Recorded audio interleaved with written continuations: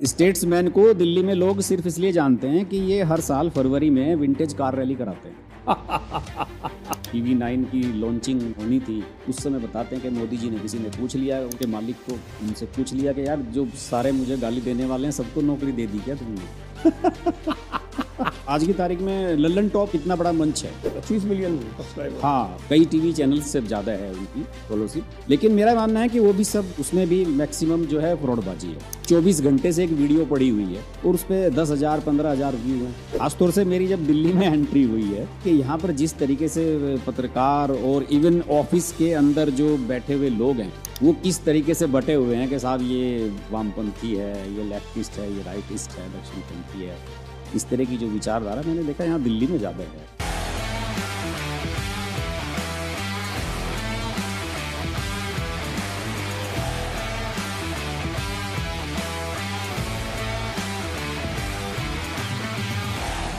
My honor to be here and thank you very much. Let me have the pleasure of shaking you by the hand as a Brit would say. नमस्ते, the Jaipur Dialogues podcast में आपका स्वागत है। और आज के इस podcast में हमारे साथ हैं हर्ष कुमार जी। आपका स्वागत है हर्ष कुमार जी। नमस्कार। हर्ष कुमार जी के बारे में आपको बता दें कि हर्ष कुमार जी जो हैं वो पत्रकारिता से बहुत लंबे समय से जुड़े रहे हैं। अमर उजाला, दैनिक जागरण, पंजाब केसरी सरीखे जो प्रिंट मीडिया के बड़े बड़े प्रतिष्ठान हैं उनमें आपने कार्य किया है। और आजकल आपका यूट्यूब हर्ष की लाइव अत्यंत लोकप्रिय है। तो आपका स्वागत है हर्ष जी। धन्यवाद। तो आप अपने पत्रकारिता के संस्मरण कुछ बताएं, क्यों ये पत्रकारिता में ऐसा क्या है कि चाहे वो विशेषकर से अंग्रेजी पत्रकारिता में हम देखते हैं कि साहब की ये जो, जिसको मैं पंचमक्कार कहता हूँ और वैसे कुछ लोग लेफ्ट लिबरल बोलते हैं, इनका वर्चस्व कैसे है, क्यों है? और 2014 के बाद पूरा राजनीतिक वातावरण परिवर्तित होने के बाद भी उसी तरह से इनकी बादशाहत कायम है, ऐसा कैसे है? धन्यवाद। और मुझे लगता है कि इससे बेहतर मंच इस बारे में बात करने के लिए हो भी नहीं सकता था, क्योंकि जिस तरीके से राष्ट्रवादी पत्रकारिता को आपने एक नई लाइफ लाइन दी है, मैं आपको बताऊं, लोग इस बात को रियलाइज़ नहीं करते, लेकिन आपका मंच एक बहुत ही इतना बड़ा मंच है कि जिसको कोई इमेजिन कर नहीं सकता था कि ऐसा सेटअप भी कहीं बनाया जा सकता है। और सब लोग धीरे धीरे धीरे इससे जुड़ते चले जा रहे हैं। मैं देख रहा हूँ आप लोगों ने कई पॉडकास्ट पहले भी बनाए हैं, कई सीनियर जर्नलिस्ट यहाँ पर आए हैं। तो इस मंच की कमी की वजह से ही ऐसा हुआ है। अच्छा। हकीकत बात यह है कि जो प्लेटफॉर्म सेट हुआ 1947 के बाद, आज़ादी के बाद से, और आप सब जानते ही हैं कि यहाँ एक धारणा है कि अंग्रेजी के जो अखबार हैं, ख़ास तौर से उनके बारे में, कि अंग्रेजी के अखबार जो लिखते हैं वो सही लिखते हैं, ऑथेंटिक होता है, और उनके सरकारों में सूत्र बढ़िया होते हैं, क्योंकि उनका ख़ास तौर से दिल्ली से संचालित होता है सारा। और दिल्ली में इन लोगों का राजनीतिक लोगों के साथ उठना बैठना, पार्टीज़ में लुटियंस जो जोन है पूरा इंडिया गेट आसपास, आप सब तो उससे परिचित हैं ही, वहाँ पर उठना बैठना रहता है। तो लोगों में एक धारणा बन गई कि साहब ये लोग जो उठते बैठते हैं इन लोगों के साथ, तो निश्चित रूप से इनकी खबरें भी बढ़िया होती होंगी, ज़्यादा ऑथेंटिक होती होंगी। तो इस धारणा का इन्होंने फ़ायदा उठाया। लंबे समय तक ये खेल चला। देखिए, हमारे से पहले क्या हुआ वो तो मुझे कुछ आइडिया नहीं है, लेकिन जिस समय मैं कॉलेज टाइम की बात बताता हूँ मैं आपको अपने, जब मैं कॉलेज में पढ़ रहा था तो आपको पता था उस समय तो क्षेत्रीय अखबार भी नहीं थे, ये अमर उजाला जागरण वगैरह अखबार भी नहीं हुआ करते थे। हमारे यहाँ इधर उत्तर प्रदेश में ये दिल्ली से छप के अखबार जाते थे, 2 दिन पुरानी खबरें उनमें छपा करती थी। नवभारत टाइम्स, हिंदुस्तान, 2 अखबार थे। ये हिंदी के अखबार थे। अमर उजाला जागरण तो लेट 80s में आए, बाद में आए।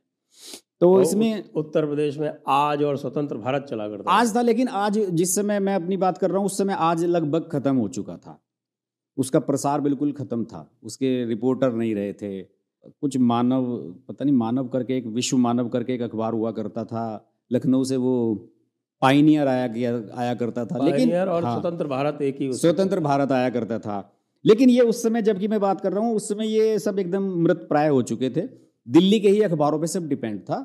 अगर आज मर्डर हुआ तो 2 दिन बाद वो खबर छपेगी, 2 दिन बाद आपको पढ़ने को मिलेगी। तो ये सारा इस तरीके से ये तंत्र सारा का सारा चल रहा था।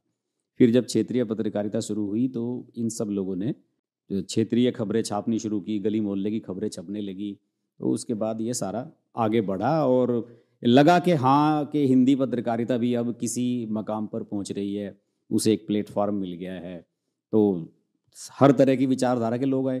तो मैं बता रहा था कि कॉलेज टाइम में जब हम पढ़ते थे तो चिट्ठी लिखने का एक शौक सभी को होता है जो पत्रकारिता में आते हैं उस दौर में। आजकल तो नहीं है वो सब।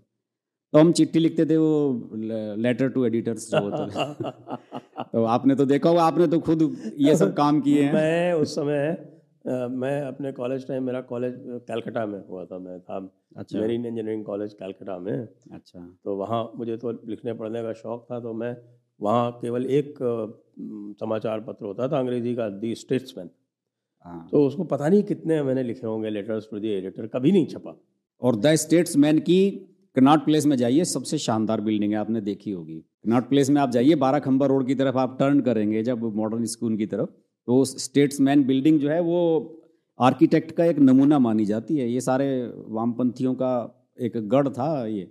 उन लोगों ने कभी इंदिरा गांधी के समय में ये सब इतनी बड़ी बड़ी ज़मीनें यहाँ पे हथियाई और वहाँ पे ये इतनी शानदार शानदार बिल्डिंगें खड़ी की हैं। जबकि स्टेट्समैन का दिल्ली में कोई नाम लेवा नहीं था, आज भी नहीं है। स्टेट्समैन को दिल्ली में लोग सिर्फ इसलिए जानते हैं कि ये हर साल फरवरी में विंटेज कार रैली कराते हैं।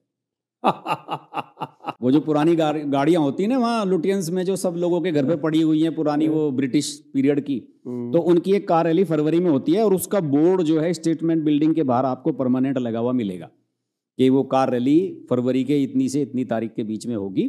तो बस वो होता है, बाकी इनका कोई और आधार यहाँ पे है नहीं। और इधर दिल्ली में तो ये पढ़ाई नहीं जाता था। तो उसमें लेटर टू एडिटर हम लोग भेजते थे, तो उसमें से 10-5 लाइनों का काट कूट के वो छाप देते थे। तो ये हकीकत बात तो यही है कि जिस तरह की मानसिकता के लोग वहाँ बैठे हुए थे, संपादक लोग, उप संपादक जो एडिटर है वहाँ पे लेटर्स को एडिट करते थे, उन सब लोगों की सोच जिस तरह की थी उसी तरह का मीडिया बना हुआ था, कोई मंच था नहीं दूसरा। फिर धीरे धीरे इलेक्ट्रॉनिक चैनल्स आए, उनमें प्रभाव निश्चित रूप से जो लोग गए शुरू में वो भी इन्हीं में से लोग गए। एनडीटीवी डॉक्टर प्रणव राय ने बनाया, ये सब उसी मानसिकता के लोग थे, इनका प्रभाव रहा, इसी तरह के लोगों की भर्तियां हुई। तो हकीकत बात यह है कि मंच का जो अभाव होता है ना संजय जी, वो बहुत ही प्रतिभाओं को या बहुत तरह की मानसिकताओं को, सोच को, उनको ख़त्म कर देता है। लेकिन जब एक मंच मिल जाता है, एक प्लेटफॉर्म मिल जाता है, तो वो ब्लूम करने लगता है, उभरने लगता है, सामने आने लगती है चीज़ें। जैसे सोशल मीडिया है आज के दौर में, सोशल मीडिया पे अब हमें किसी को लेटर लिखने की ज़रूरत नहीं है। मैं चाहूँ अपनी फेसबुक पे कितनी भी लंबी पोस्ट लिख दूँ, कोई एडिट नहीं करेगा उसे।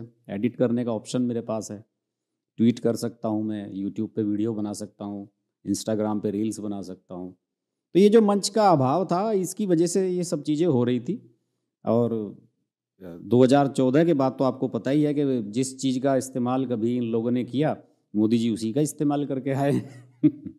उन्होंने भी कुछ 2-4 मीडिया हाउस पकड़े अपने और सारा, अब देखिए किस तरह से तंत्र खड़ा होने लगा है। अब स्थिति ये है आज के दौर तारीख में कि आपके जो पंचमक्कार जिन्हें आप कहते हैं, इस मानसिकता के जितने भी लोग हैं, अब उन्हें नौकरियां छोड़ छोड़ के उन्हें सबको यूट्यूबर बनना पड़ रहा है।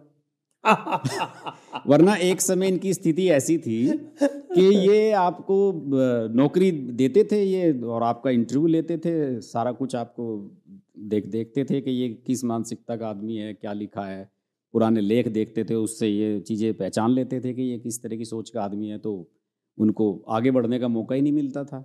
ये सब चीज़ें तो हमारे अजीत अंजुम जी जो इस समय यूट्यूबर्स में बहुत प्रचलित हैं, तो उनके साथ हुआ क्या? वो तो बहुत बड़े, जिसको बोलते हैं एक तरह से एक इंस्टीट्यूशन हुआ करते थे। अजीत अंजुम का तो पता नहीं ये कैसे बदलाव आया इनके उसमें, वरना ये जब जुड़े थे ये तो इसमें जुड़े थे इंडिया टीवी में, रजत शर्मा वाले चैनल में लंबे समय तक शायद ये रहे हैं, ये तो मुझे पता नहीं है। फिर इसके बाद न्यूज़ 24 में भी रहे थे कुछ समय के लिए, फिर TV9 भारतवर्ष की लॉन्चिंग। और ये खुद अपना किस्सा बताते हैं, आप कभी इनके चैनल पे पड़े भी हैं वीडियो, इन्होंने बनाया है कि मैं किस वजह से हुआ। इनका जो TV9 की लॉन्चिंग होनी थी उस समय बताते हैं कि मोदी जी ने, किसी ने पूछ लिया उसके मालिक को, साउथ के हैं शायद वो, उनसे पूछ लिया कि यार जो सारे मुझे गाली देने वाले हैं सबको नौकरी दे दी क्या तुमने? अब वो जो है एक और है विनोद कापड़ी। हाँ, विनोद कापड़ी। अब बताते हैं कि विनोद कापड़ी जो है सीनियर पोस्ट पे थे, वो मोदी जी को रिसीव करने के लिए आए थे, लॉन्चिंग का दिन था और वो रिसीव कर रहे थे उन्हें, और उन्होंने जाके अंदर अजीत अंजुम से कह दिया कि आप, तुम्हारे बारे में बार बात हो रही थी कि मुझे गाली देने वाले सारे आपने नौकरी पर रख लिए। तो वो अजीत अंजुम का जो कहना है, उनका ये कहना है कि वो मेरा ट्रिगर पॉइंट है उनका। उसके बाद फिर वो मोदी जी के पक्के दुश्मन बन गए। वहाँ से इनकी होती है शुरुआत। वैसे उससे पहले मैं बताऊँ, जब ये दूसरे चैनल्स में थे, इंडिया टीवी में थे, उस समय रवीश कुमार NDTV में हुआ करते थे, तो राइवलरी भी रही है।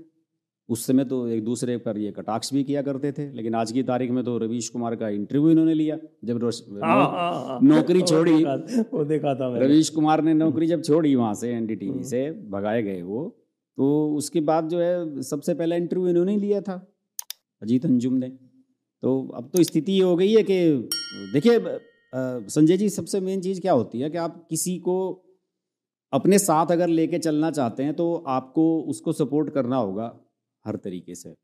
जैसे ये मंच बन रहा है इनका, अब यूट्यूब पर भी कई प्लेटफार्म इस तरह के हो गए हैं, जो ये पंचमक्कार हैं, ये कई प्लेटफार्म बन गए हैं, सत्य हिंदी वाले हैं, ये सब लोग इस तरह के कई। एक नया आ गया है the Red Mic, the Red Mic. अच्छा, वो ये संकेत उपाध्याय हुआ करते थे NDTV में, उनके फादर BBC में एडिटर रहे, मधुकर उपाध्याय उनके बेटे हैं। तो वो रवीश कुमार के बाद संकेत उपाध्याय वहाँ के रवीश कुमार बन गए थे। अच्छा। पिछले 1-1.5 साल में। हाँ, और एक रिपोर्टर है सौरभ शुक्ला, एक सुनील सैनी है वहाँ प्रोड्यूसर थे, सीनियर एडिटर। उन सब लोगों ने मिलके ये रेड माइक के नाम से चलाया है, और वो अब सत्यहिंदी.com का सबसे बड़ा राइवल होगा आने वाले समय में। वैसे सत्यहिंदी.com जो है वो प्रोग्राम्स तो खूब बनाता है, लेकिन उसकी फॉलोइंग बिल्कुल ही नहीं है। फॉलोइंग बिल्कुल नहीं है, व्यूज़ बिल्कुल नहीं आते हैं। व्यूज़ बिल्कुल नहीं आते हैं। हाँ, ये इसमें पता नहीं इन्होंने क्या किया हुआ है, मुझे तो पता नहीं है। अब हमारे तो जितने भी फॉलोअर हैं, मैंने कुछ एक्सपर्ट्स को दिखाया अपना चैनल, वो कहते हैं कि आपके ऑर्गेनिक फॉलोअर्स हैं जो सही में आपको देख के आते हैं। पता नहीं ये लोग, भाई अच्छा खासा इन्होंने इन्वेस्टमेंट किया, हो सकता है फॉलोअर्स भी खरीद लिए हों कहीं से। अब आप हाँ, मैं बता, तो होता है, खरीदे जाते हैं, कुछ लोग करते हैं, लेकिन अगर ग्रोथ ऑर्गेनिक नहीं होती तो उसका कोई फायदा नहीं होता। उसका फिर यही होता है कि आपके 4 मिलियन फॉलोअर हैं और आपको 40,000 भी किसी वीडियो पे व्यू नहीं आ रहे हैं, तो इट मीन्स ये है कि आपका जो फॉलोअर है या आपका जो सब्सक्राइबर है वो जेन्युइन नहीं है। आप ये देखें ना, आज की तारीख में लल्लन टॉप कितना बड़ा मंच है, जैसे तो 25 मिलियन सब्सक्राइबर। हाँ, वो इस तरह के उसमें वर्ल्ड के शायद टॉप 20 चैनल्स में है, मीडिया इंडस्ट्री में जो जुड़े हुए लोग हैं, कई TV चैनल्स से ज़्यादा है उनकी फॉलोअरशिप। लेकिन मेरा मानना है कि वो भी सब, उसमें भी मैक्सिमम जो है फ्रॉडबाजी है। आप उसमें देखिए कि 24 घंटे से एक वीडियो पड़ी हुई है और उस पर 10,000 15,000 व्यू हैं, तो ये तो 0.00001% भी आपके चैनल को नहीं देख रहे। इसका मतलब जो सब्सक्राइबर है वो कभी नोटिफिकेशन उसके पास जाता ही नहीं है, वो आपके वीडियो पे क्लिक भी करके नहीं देखता है। कोई एक आध वीडियो होता है वो चल जाता है। अब एवरेज के हिसाब से एक दिन एक मेरे मित्र हैं, उन्होंने बताया कि वो चैनल को, उसकी जो डिटेल्स सारी लेते हैं और चैनल को देखने के बाद ये बता देते हैं। तो उन्होंने, वो मेरे से एक दिन ये कह रहे थे कि भाई हर्ष जी, आपकी जो रिटेंशन है वो रवीश कुमार के चैनल से भी ज़्यादा है। मैंने कहा क्यों? उन्होंने कहा कि आपके 5 लाख 4.5 लाख के करीब फॉलोअर्स हैं और आपकी रिटेंशन पर वीडियो पे इतनी आ रही है। रवीश कुमार की तो उसके 10% भी नहीं पहुंच पा रही, जबकि उसके 8 मिलियन के करीब पहुंचने वाले हैं। तो इसमें होता है, खेल होता है। और ये जो टूल किट कहते हैं ना जिसे आज की भाषा में, ये सब तरीके से आपको सपोर्ट करते हैं। मेरा ये आपको फॉलोअर भी देंगे, पैसा भी देंगे, व्यूज़ भी देंगे, सब कुछ देते हैं ये। लेकिन क्या है कि जो आपको इस तरीके से अवांछनीय तरीके से आपको सपोर्ट करना चाहता है, वो आपको जेन्युइन व्यूज़ तो नहीं दे सकता। आपके हर वीडियो पे आपको ये नहीं कि आपको 10 लाख पार चला देगा, और उसके एक्सपेक्टेशंस भी आपसे जेन्युइन नहीं होते। बिल्कुल सही कहा आपने।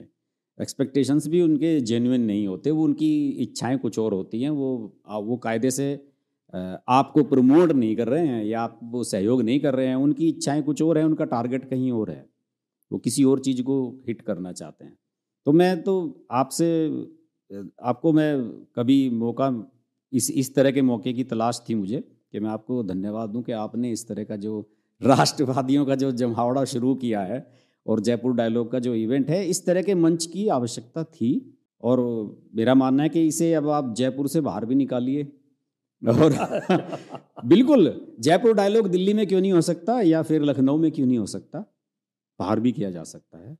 तो ये तो एक मंच बन गया है, नाम ही तो है जयपुर डायलॉग, लेकिन उससे जो विचारधारा पनप रही है उसे ब्लूम करने की आवश्यकता है, और हर एक के बस की है भी नहीं ये सब कर पाना। धन्यवाद आपको बहुत बहुत।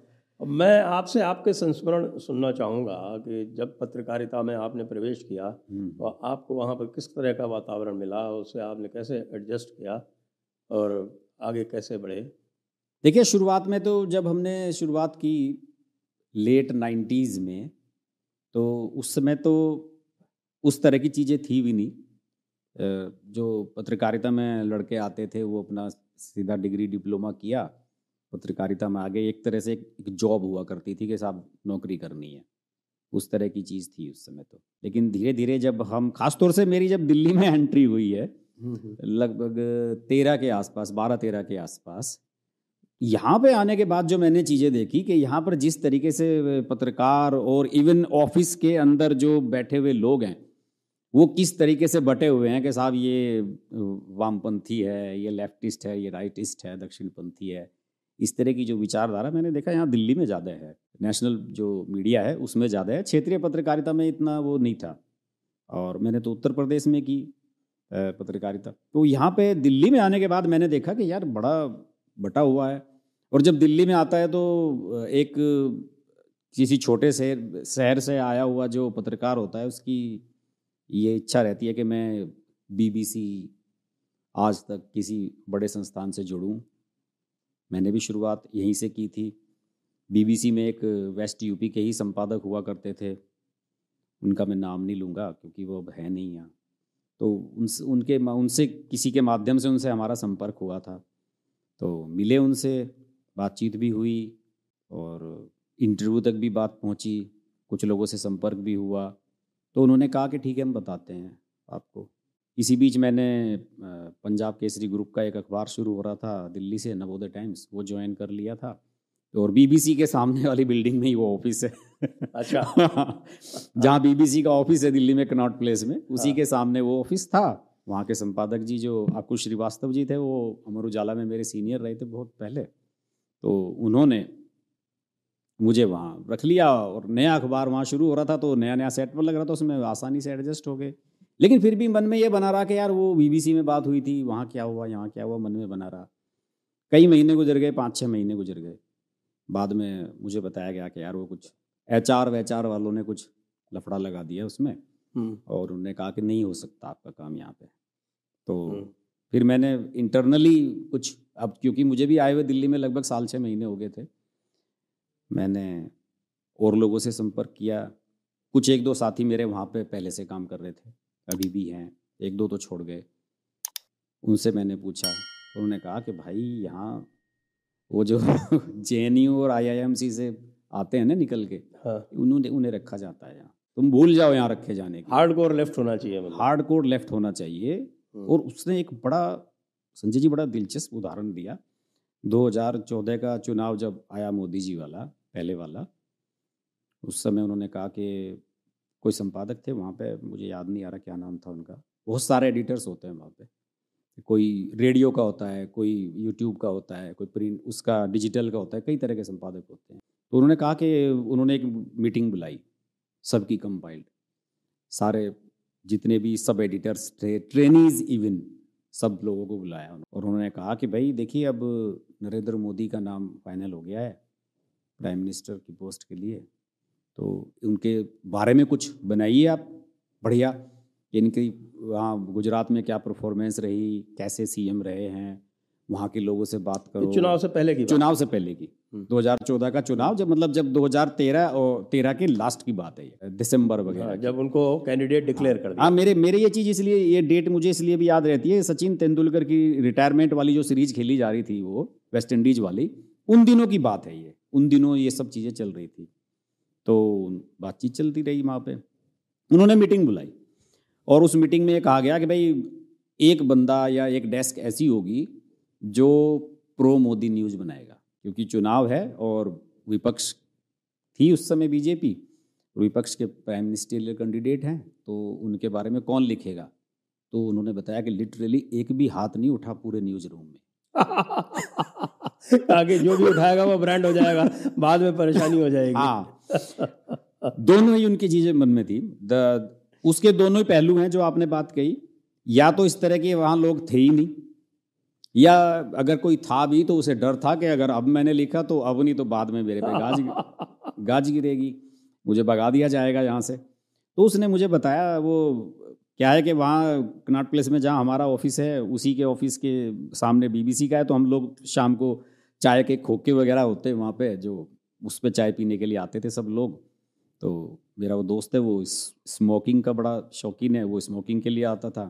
तो उसने बताई ये सब बातें। उसने कहा कि यार हद होगी, बताओ एक भी आदमी जो है मोदी के फेवर में लिखने के लिए तैयार नहीं है वहाँ पे। और उसमें एडिटर ने नाराजगी जताई। उन्होंने कहा कि यार ये ठीक नहीं है। हकीकत बात तो यही है, जो अच्छे एडिटर संपादक होते हैं वो उनका तो इवन कुछ संस्थानों में तो मैंने ऐसा भी देखा है कि वो जातीय बैलेंस भी बनाकर चलते हैं कि इस डेस्क पर एक अगर स्वर्ण है, ब्राह्मण है या राजपूत है, उसके साथ एक मुस्लिम भी रखो, एक ओबीसी भी, इतना तक सोचते हैं वो लोग। हालांकि मैं पत्रकारिता में इसका कोई पक्षधर नहीं हूँ। पत्रकारिता तो मैं जैसे हमारी आर्मी है उस तरह से मानता हूँ कि उसमें इन सब चीज़ों के लिए कोई गुंजाइश नहीं है, लेकिन वहाँ ऐसा था और बड़ा मुझे भी अफसोस हुआ। मैंने कहा यार ऐसा है क्या? हाँ, मैंने कहा यार मैंने तो अपना 1 साल हो गया मुझे तो इंटरव्यू हुए, मुझे बुलाया ही नहीं उन्होंने। कहने लगा कि वो उन्हें जब वो ऐसे लोगों को रखेंगे नहीं तो वहाँ लिखने वाले आएंगे कहाँ से। हकीकत बात यही है। और Indian Institute of Mass Communication है, आप तो जानते होंगे, जेएनयू की, और उसकी दीवार एक ही है। वो बीच में एक दीवार है, उधर फांद जाओ तो आप जेएनयू में पहुंच जाओगे, इधर आईएमसी में। हमें पता भी नहीं था जब हम पत्रकारिता की शुरुआत कर रहे थे संजय जी, मैं आपको बताऊं तो आईएमसी के बारे में हम तो जानते नहीं थे। मुझे किसी ने कहा कि यार आपकी जो पत्रकारिता होती है इसमें एक Indian Institute of Mass Communication है और बहुत ही बड़ा प्रतिष्ठित संस्थान है, आप लोगों को उसका ट्राई करना चाहिए, वहाँ पे एडमिशन वगैरह लेके देखो। तो मैं बताऊं आपको, मैंने जब वो एग्ज़ाम दिया था, उसका एक बार दिया, वो मेरा लास्ट चांस था। ओवर एज हो जाते हैं फिर उसके बाद, उसका एक होता है ना कि इतनी एज तक दे सकते हैं। तो उसके बाद फिर मैं उसे दे नहीं पाया, लेकिन बहुत सिंपल सा था। अगर मुझे दूसरा चांस मिला होता मैं निश्चित रूप से वो कर लिया होता, लेकिन अब कर लिया होता तो मैं भी क्या पता वहाँ जाके वो कहते हैं कि ना वहाँ अच्छे बच्चों का डीएनए चेंज कर देते हैं और भर देते हैं सब चीज़ों को आपके दिमाग में कूट कूट के, वो कहीं ऐसा ना कर देते बच गए वहाँ जाने से। तो ये इस तरह के अनुभव रहे छोटे मोटे। बाद में फिर मैंने आपको बताता हूँ, फिर थोड़ा सा उसी से जोड़ते हुए बीबीसी वाले अनुभव से, मैंने आज तक में डिजिटल में 3 बार इंटरव्यू दिया। अच्छा। एक बार तो किसी ने कहा, लल्लन टॉप में इंटरव्यू नहीं था वो, लेकिन लल्लन टॉप का एक सूत्र था, हमारा मित्र था, उसने लल्लन टॉप की जो टीम थी उनको मेरे कुछ वीडियो कंटेंट, जब शुरुआत मैंने यूट्यूब चैनल की शुरुआत 2018 में कर दी थी, तो उस समय उन्होंने, किसी ने कहा था कि मैं आपके वीडियो वहाँ दिखाता हूँ और वो अच्छे हैं, आपका कंटेंट बहुत बढ़िया है, आपकी व्यूवरशिप भी बढ़िया तेज़ी से बढ़ रही है। तो उन्होंने लल्लन टॉप वालों से बात की, उन्होंने मना कर दी, मुझे नहीं की, वो मेरा दोस्त था वो, जो उसने बताया कि भाई नहीं, वो मना कर रहे हैं कि नहीं, आपका तो ऑलरेडी एक अपना वो मंच है और वो आपको नहीं उसमें एडजस्ट करेंगे। फिर वहाँ पे डिजिटल के एक हेड हैं, नाम नहीं लेना चाहूँगा, वो अभी भी सीनियर पोस्ट पर है बहुत वहाँ, और मुझे पहले से ही जानते थे। एक बार मैं चंडीगढ़ में उनसे मिला था, तो उन्होंने कहा कि यार आ जाओ आप, और हम टीम यहाँ पे बढ़ा रहे हैं, उसकी आवश्यकता है। तो उन्होंने आज तक का जो डिजिटल है उसके लिए मुझसे, हालांकि मैं इतने साल हो चुके थे पत्रकारिता में, 15-20 साल हो चुके थे, तो कोई टेस्ट देने की मुझे ज़रूरत तो थी नहीं, लेकिन उन्होंने कहा कि नहीं, यहाँ टेस्ट तो सबका होता है, टेस्ट होगा जैसे भी पत्रकारिता में होते हैं सब तरह से, उसी तरह से एंट्री होगी प्रॉपर, बाकी काम आपका हो जाएगा। तो उसमें वो इंटरव्यू भी हुआ, टेस्ट भी हुआ, सब बहुत बाएं हाथ का खेल था, ऐसा कोई बड़ी चीज़ नहीं होती, वो सब हमने कर दिया। वहाँ पे भी वही BBC वाला फिर काम, 1 महीना 1 महीना हो गया, 2 महीना हो गया, 3 महीना हो गया, इंतज़ार करते करते मैं उन्हें फ़ोन करता और उन्होंने कहा यार हमारी तरफ से तो ओके ही है, पता नहीं कहाँ अटका हुआ है मामला। फिर बाद में वहाँ भी आज तक में भी क्या था कि मेरे कुछ जूनियर्स वहाँ पे ट्रेनी के रूप में पहुँचे, तो 1-2 ने फ़ोन किया कि सर आपका नहीं हो गया, वो आपका जो सोशल मीडिया प्रोफाइल है, फेसबुक, ट्विटर, वो सब इन लोगों ने चेक कर लिया है। तो वहाँ के एक एडिटर हैं, वो BBC में हुआ करते थे कभी, वो BBC यहाँ आए हैं, और वो तो सारे वो जो लेफ्टिस्ट हैं उसी तरह के लोगों को यहाँ पे रखते हैं। देखिए ये कितनी मतलब एक चौंकाने वाली बात है। आज तक को कभी कहा जाता था कि ये साहब प्रो मोदी है, प्रो BJP है, उस पर इनका वो था सारा का सारा फोकस, लेकिन वहाँ पर देखिए डिजिटल में सब इसका कब्जा है। मुझे लगता है कि ये सब लोग बैलेंस भी बना के चलते हैं, एक लल्लन टॉप में सारे वामपंथी हैं, तो ये बैलेंस भी बनाने की कोशिश होती है। अरुणपुरी की कुछ ऐसी भी सोच रही होगी कि यार थोड़ा सा बैलेंस बना के चलना चाहिए। अरुणपुरी का देखिए ना आप, ये इंडिया टुडे में तो एक तरफ राजदीप सरदेसाई को रख रखा है, हाँ, तो दूसरी तरफ सुधीर चौधरी है, सुधीर चौधरी को इधर ले आए हैं, दूसरी तरफ वहाँ पे गौतम सावंत भी है। हाँ, गौरव सावंत वो मुंबई में वाले जो, हाँ, तो वो गौरव सावंत जो है वो तो बैंड वाले उनमें हैं जो इंडिया अलायंस वालों ने बैन किए थे, उसमें नाम था गौरव सावंत तो का। आप ये देखिए किस तरह से उनका जो है बिल्कुल। हाँ, तो ये बैलेंस बना के चलते हैं, बैलेंस बना के चले रहते तो NDTV भी नहीं बिकता, मेरा मानना तो यही है। अगर बैलेंस उन्होंने बनाया होता NDTV बिकता नहीं। शिव अरूर भी इंडिया टुडे में ही है। हाँ, शिव अरूर भी है, तो उसको भी बैन किया था इन्होंने। हाँ, उसको भी बैन किया था। शिव अरूर का तो वीडियो अभी मोदी जी ने ट्वीट कर दिया, वो तो स्टार बन गया वो इन सबसे आगे निकल गया। शिव अरूर ने उस दिन एक वो इंट्रो बनाया था, आपने शायद देखा भी हो उसका, 4 मिनट का, जिस दिन ये चुनाव के नतीजे आ रहे थे, तो उस दिन उसने एक बड़ा शानदार इंट्रो बनाया। उसने कहा कि अब ये कहा जाएगा कि EVM में गड़बड़ हो गई, फला हो गया, ढिमका हो गया, क्या होता है, विधानसभा चुनाव तो पहले भी हारे थे, लेकिन 2004 में लोकसभा में हार गए थे इन तीनों राज्यों को। तो उसने इतना अच्छा, शिव अरूर ने इंट्रो बनाया, बहुत बहुत अच्छा बोलता भी है वो, बहुत अच्छा बनाता है। तो उसे मोदी जी ने ट्वीट कर दिया, 4 मिनट का था उसका, वो उसे मोदी जी ने कोट करते हुए ट्वीट कर दिया, वो स्टार बन गया। तो ये लोग बैलेंस बना के चलते, ये बात तो सही बात है। लेकिन जैसे मैं कह रहा हूँ कि NDTV वालों ने बैलेंस अगर बनाया होता तो शायद ये दिन ना देखने पड़ते। और देखिए मैं आपको बताऊं, सुशांत सिन्हा ने ही एक बार किसी वीडियो में कहा था या कोई फेसबुक पे पोस्ट लिखी थी। सुशांत सिन्हा पहले इसमें हुआ करते थे NDTV में, रवीश कुमार इनके बॉस हुआ करते थे, अभिसार वगैरह ये सब लोग। तो उसमें सुशांत सिन्हा ने रवीश कुमार के बारे में बताया था एक बार कि जब 2008 की मंदी आई थी और पत्रकारिता में छटनी हो रही थी, तो सैकड़ों की संख्या में NDTV से लोग निकाले जा रहे थे। और ये रवीश कुमार जो आज आंदोलनकारी बनते हैं इतने बड़े, ये बेसमेंट में पार्किंग थी गाड़ी की, वहाँ पे ये अपना शो करने के बाद उसमें बैठ रहे थे। तो कुछ लोगों ने ये तय किया, जिन्हें निकाला जा रहा था, कि भाई आज रवीश जी से मिल लेते हैं। तो ये सब लोग वहाँ 40-50 लोग इंतजार कर रहे थे पार्किंग में। तो बताते हैं कि रवीश कुमार आए, वो शीशा ऊपर किया गाड़ी का, उन्होंने सारे 1 मिनट रुके तो सही, सर 1 मिनट रुके रहे, लड़के चिल्लाते रह गए, रवीश कुमार शीशा ऊपर चढ़ा के गाड़ी में निकल गए। वाह, सर्वहारा वर्ग के योद्धा है वो। हाँ, तो मैं ये तो कह रहा हूँ कि इनकी ये बातें मीडिया के माध्यम से सामने नहीं आती। ये मेरा बताया हुआ अनुभव नहीं है, मैंने सुशांत सिन्हा को कहीं बोलते हुए सुना, तो सुशांत सिन्हा ने उसमें बताया है ये सब कुछ, कि रवीश कुमार को ये कहते हैं कि ये मसीहा हैं, फलाना है। तो अपने चैनल में जहाँ ये काम कर रहे थे वहाँ तो इन्होंने मसीहा वाला कोई काम नहीं किया।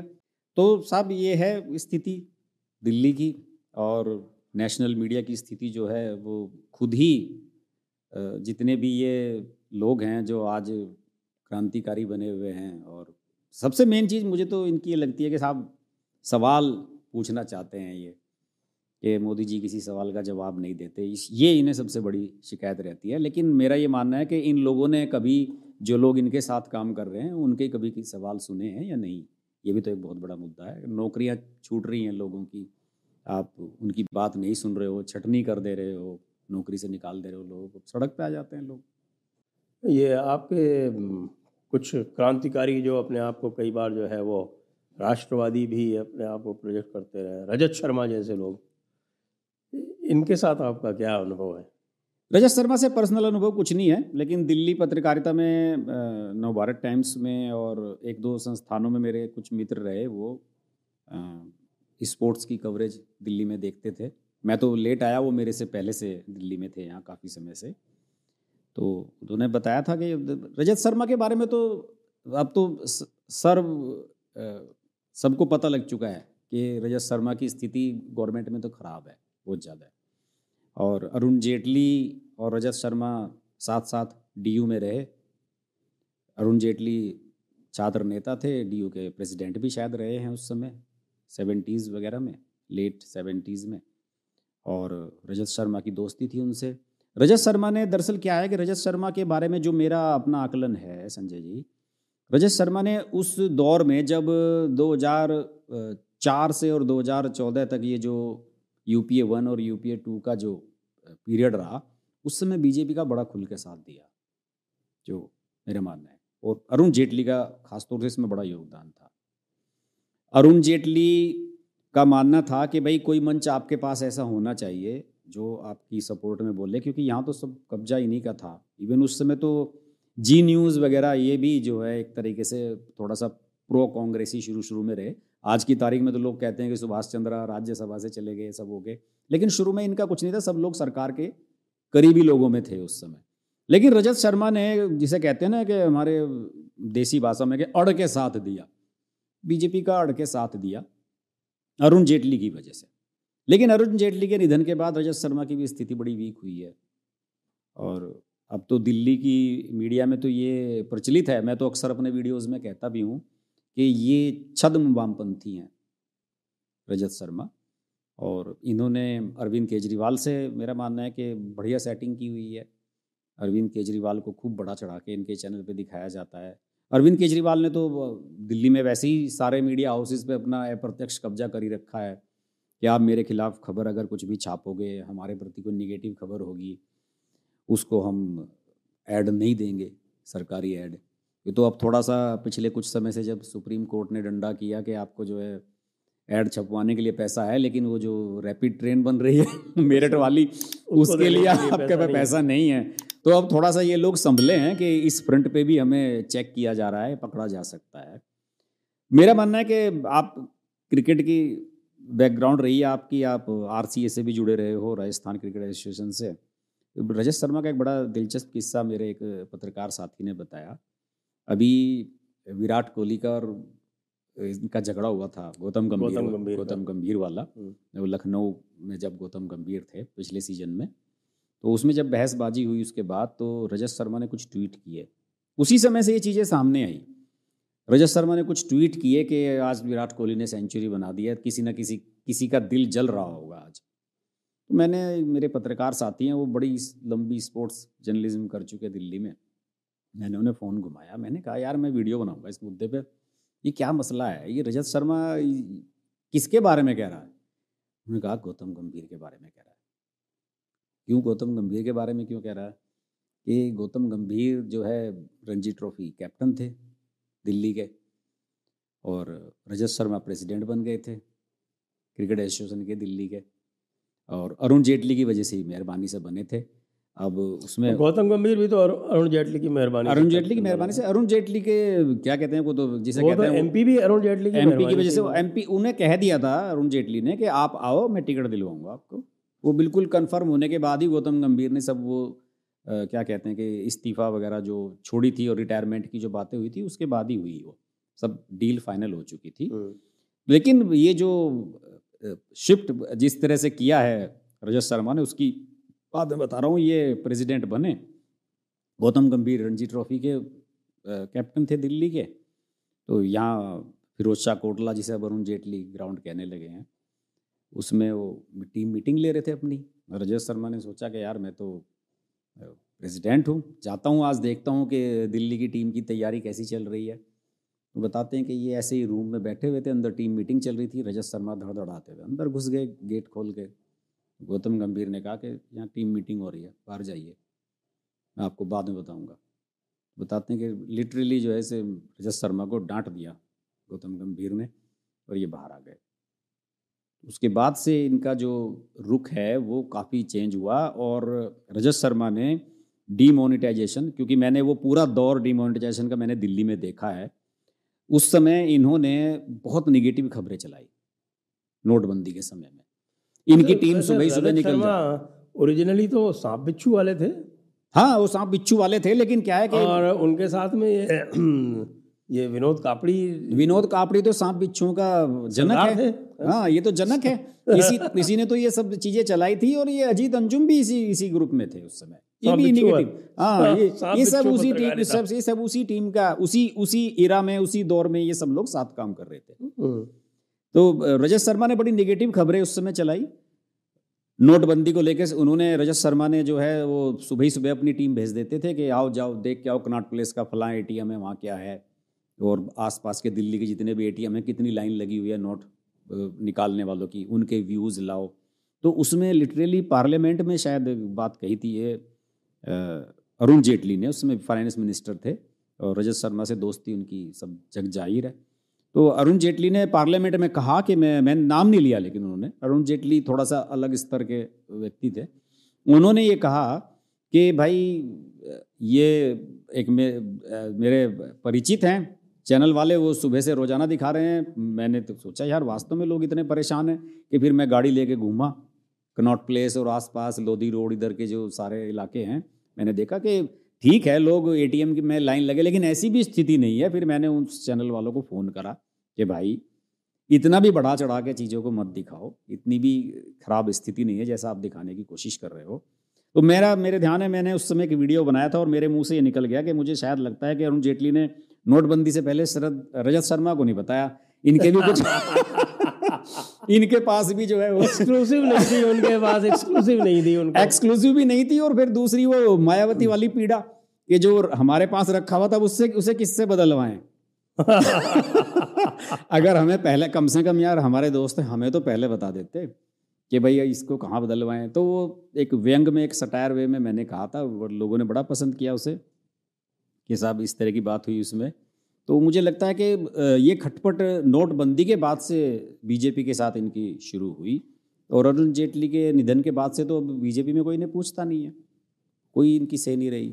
बहुत बिल्कुल इंडिया टीवी जो है एक तरफ चला गया। और देखिए इसका सबसे बड़ा प्रमाण कब मिला, ये जो 14 वाली लिस्ट आई जिसमें ये बैन किए गए ये सब लोग इंडिया अलायंस वाले, उसमें रजत शर्मा का नाम नहीं था। रजत शर्मा के चैनल का किसी के एंकर का शायद किसी का नाम था, लेकिन रजत शर्मा का उसमें कोई नाम नहीं था। तो मेरी उस बात की पुष्टि यहाँ से हो जाती है कि रजत शर्मा की जो पटरी है अब वो एनडीए सरकार में मोदी के साथ, अब रजत शर्मा की पटरी उनके अगर आप एटीट्यूड भी देखें, आप देखिए 2-3 रजत शर्मा के जो वाकये मुझको याद आते हैं कि रजत शर्मा बड़ा मजाक उड़ाते हैं धार्मिक प्रवृत्तियों का, या जैसे यदि आप इस्लाम की आलोचना करें तो रजत शर्मा उसके सामने खड़े मिलते हैं। एक इनका बड़ा प्रसिद्ध, मैं कहूँगा प्रसिद्ध या कहूँगा नटोरियस, एक इनका एक होता जिसमें ये और जफ़र सरेश वाला और मेरे ख्याल से ये नकवी मुख्तार जिसको बाद में हटा दिया गया, इनका एक साथ साथ में एक बड़ा डायलॉग है जिसमें ये बड़ा हंसते हैं हिंदुत्व के ऊपर और मजाक बनाते हैं, उस तरह की बातें करते हैं। एक और मैं आपको बताऊं, इनका जो है वो इन्होंने एक्स मुस्लिम्स को इनवाइट किया था। अच्छा। और वो शो बहुत हिट हुआ, उसको इन्होंने हटा दिया। क्यों? क्योंकि कुछ भाईजान लोगों का रोया जो था वो दुख गया था, क्योंकि भाईजान लोग तो सच से परहेज रखते हैं ना, ठीक है, कोई भी सत्य बात कर दी जाए तो फिर उससे उनको बहुत कष्ट हो जाता है। फिर इसी तरह से बागेश्वर धाम महाराज के साथ इन्होंने एक तरह से बदतमीजी की थी। उनको बुला के जिस प्रकार के आपकी अदालत में जिस प्रकार के प्रश्न पूछे थे, वो चुभते हुए क्या अपमानित करने वाले प्रश्न थे, उस तरह से इन्होंने बात की थी। और वो तो मैं कहूँगा कि उस संत की सौम्यता थी कि मेरे जैसा कोई होता तो इनको, खैर अब सुना भी देते तो ये एडिट कर देते, वो कोई मतलब नहीं था उस मंच पे इस तरह से वो आप ऐसा मंच है जो लाइव हो तो बात अलग होती। सही बात है। तो इस तरह के जो इनके जो है ना, ये मुझे कुछ हताशा सी इनमें दिखती है। हालांकि इनकी खुद की सैलरी बताते हैं, कोई 20-25 करोड़ रुपए जो है वो सैलरी उठाते हैं वो अपने ही। अरुण जेटली ने रजत शर्मा की बहुत हेल्प की संजय जी। और आप ये समझिए कि मोदी का जो पहले वाला कार्यकाल है, उस दौरान रजत शर्मा ने ग्रेटर नोएडा में आप जाएंगे तो एक एक्वा लाइन चलती है मेट्रो की, जो यूपी गवर्नमेंट की है। एक्वा लाइन है इधर नॉलेज पार्क वगैरह जहाँ ये यूनिवर्सिटीज़ वगैरह हैं इधर चलती है वो, और केवल वो यूपी में ग्रेटर नोएडा में चलती है। वो ब्लू लाइन से कनेक्टेड होती है दिल्ली मेट्रो की, लेकिन उसमें एग्जिट करके आपको जाना पड़ता है। तो उसी में एक इंडिया टीवी का रेलवे स्टेशन है मेट्रो का अलग से। और आप समझिए कि जब वहाँ पे आप उतरेंगे तो इंडिया टीवी का दिखेगा, और इंडिया टीवी की एक बहुत शानदार बिल्डिंग आपको कई मंजिला ऊंची वहाँ दिखेगी। और मीडिया हाउसेस में कुछ लोगों का ये कहना है कि इलेक्ट्रॉनिक चैनल्स में शायद इंडिया टुडे और अगर टाइम्स नाउ को छोड़ दें उसके बाद सबसे शानदार बिल्डिंग है। अब कोई रजत शर्मा का चैनल इतना बड़ा तो तुर्रम खां था नहीं कि इतना बड़ा भयंकर रेवेन्यू कमा रहा था वो, कि उनके पास इतना वो आ गया, लेकिन सपोर्ट थी अरुण जेटली की और उसी की वजह से ये सब संभव भी हुआ। अभी जैसे आप बता रहे थे कि धीरेन्द्र शास्त्री के साथ जो है जिस तरीके से इन्होंने कहा अपनी आपकी अदालत में, पुण्य प्रसून वाजपेयी का भी तो यही लफड़ा हुआ था। उन्होंने रामदेव की बेइज्जती की थी अपने कार्यक्रम में।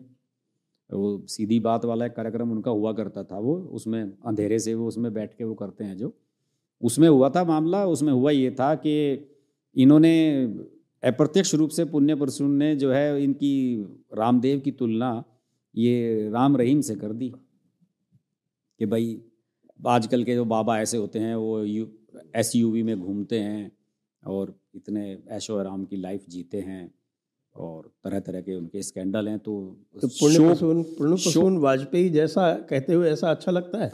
उसके खुद के कितने हैं, वो खुद किस में घूमता है, हाँ, वो खुद कितने बड़े फ्रॉड करता है। और क्या, भगत सिंह बड़े बड़े क्रांतिकारी वाला उसका जो निकला था वो उसे बहुत क्रांतिकारी। उस वाले इंसिडेंट के बाद ही तो इनकी नौकरी आज तक से गई। क्योंकि आज की तारीख में पतंजलि में आप सिर्फ ये नहीं सोच सकते कि भाई रामदेव की सोच क्या है। रामदेव प्रो BJP रहे शुरू में, अब तो खैर अब थोड़ा सा उनका भी शिफ्ट हो गया है। और मोदी को उन्होंने खुल के सपोर्ट किया था कि जब मोदी जी का नाम प्राइम मिनिस्टर कैंडिडेट के लिए चला था।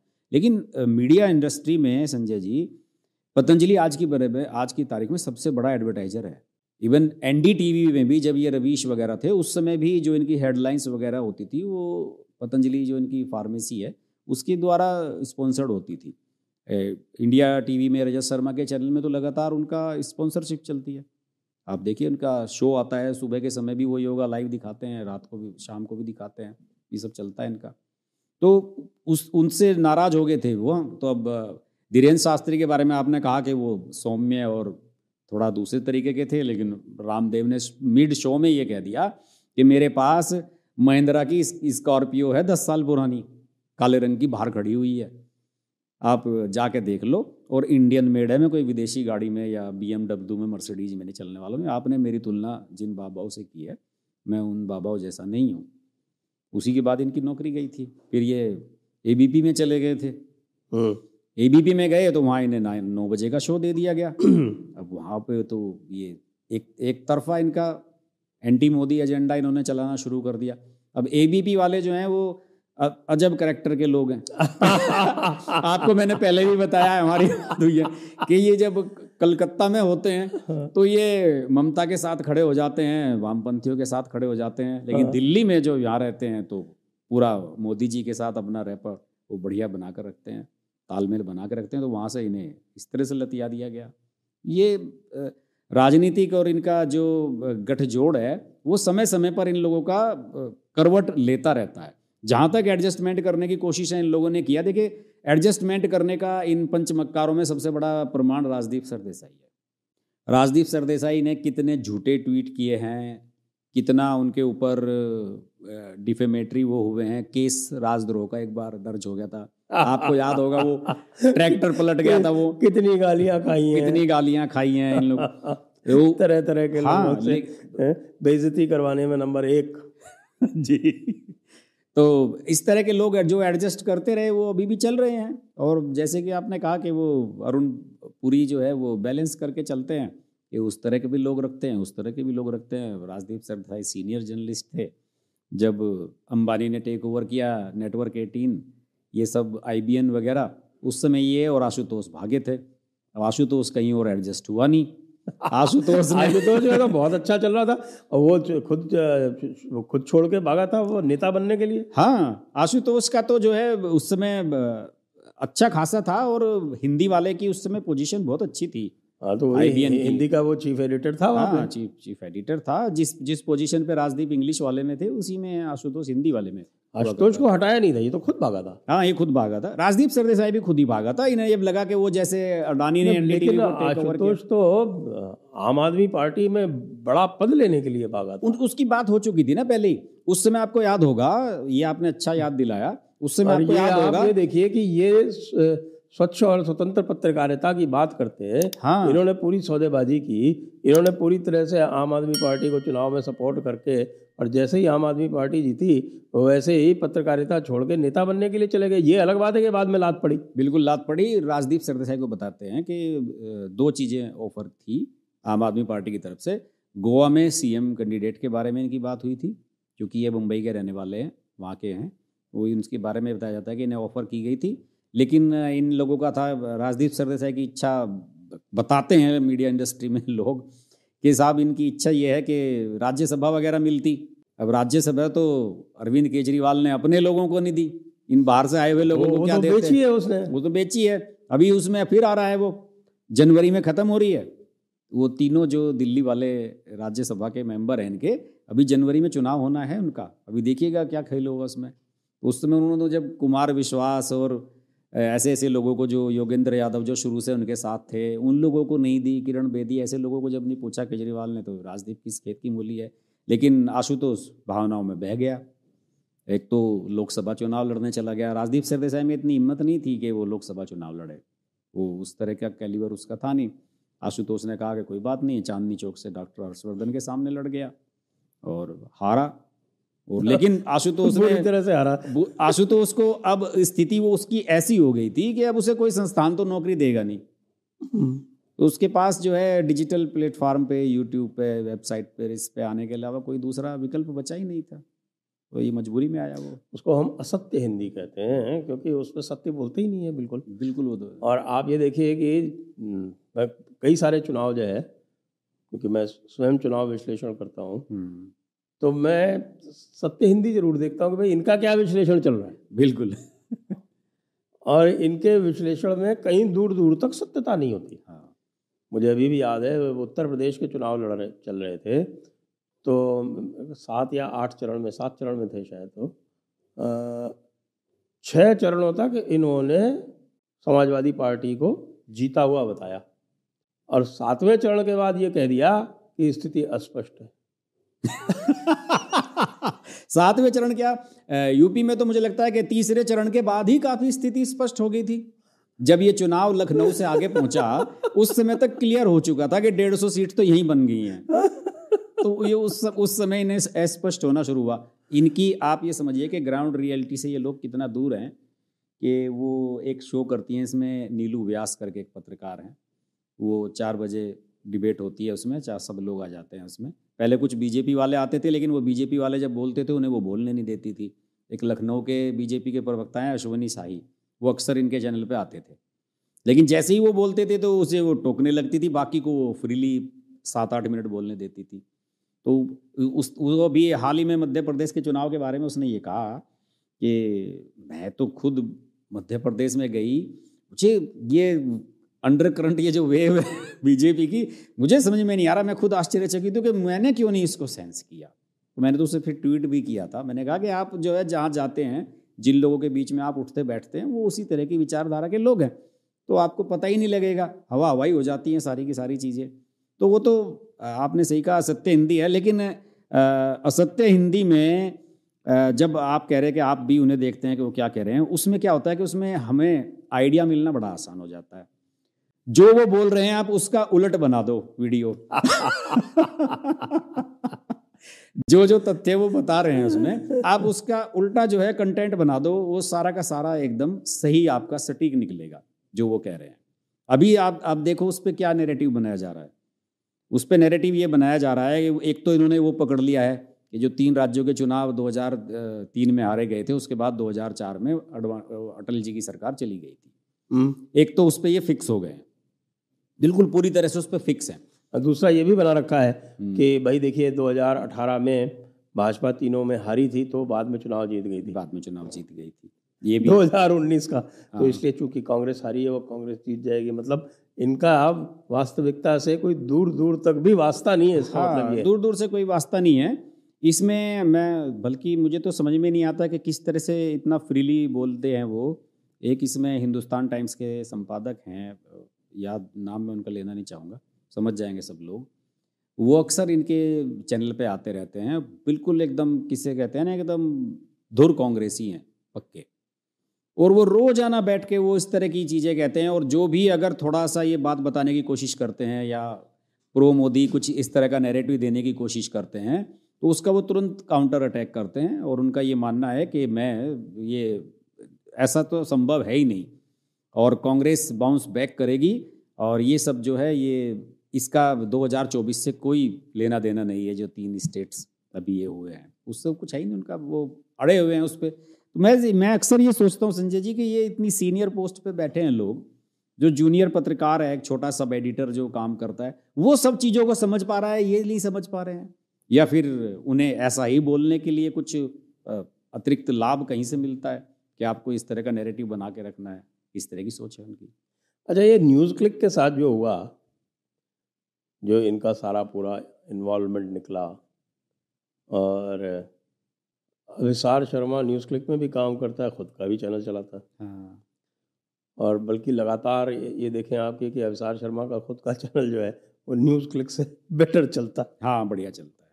न्यूज़ क्लिक तो कोई देखता नहीं है। तो ये जो न्यूज़ क्लिक में जो पूरा का पूरा जो चाइनीज़ पैसे का जो इन्वॉल्वमेंट पाया गया, तो ये कम से कम मुझे तो आश्चर्य नहीं हुआ, क्योंकि मुझे कई बार लगता है कि ये पूरा का पूरा जो लेफ्टिस्ट इकोसिस्टम है, ये अपनी किसी प्रतिबद्धता या अपने किसी सैद्धांतिक विश्वास के ऊपर ना चल के अब केवल और केवल पैसे के ऊपर चल रहा है। वो लोग जो थे, जो आपके 70s 80s 90s वाले, जो बिल्कुल धुर वामपंथी जिनको बोलते हैं, जो वाकई जो वामपंथी सिद्धांतों में विश्वास रखते थे, अब ये केवल आवरण रह गया है। हाँ, ये आवरण ही है, बिल्कुल कुछ नहीं बचा है, हकीकत बात है, सही कह रहे हैं आप।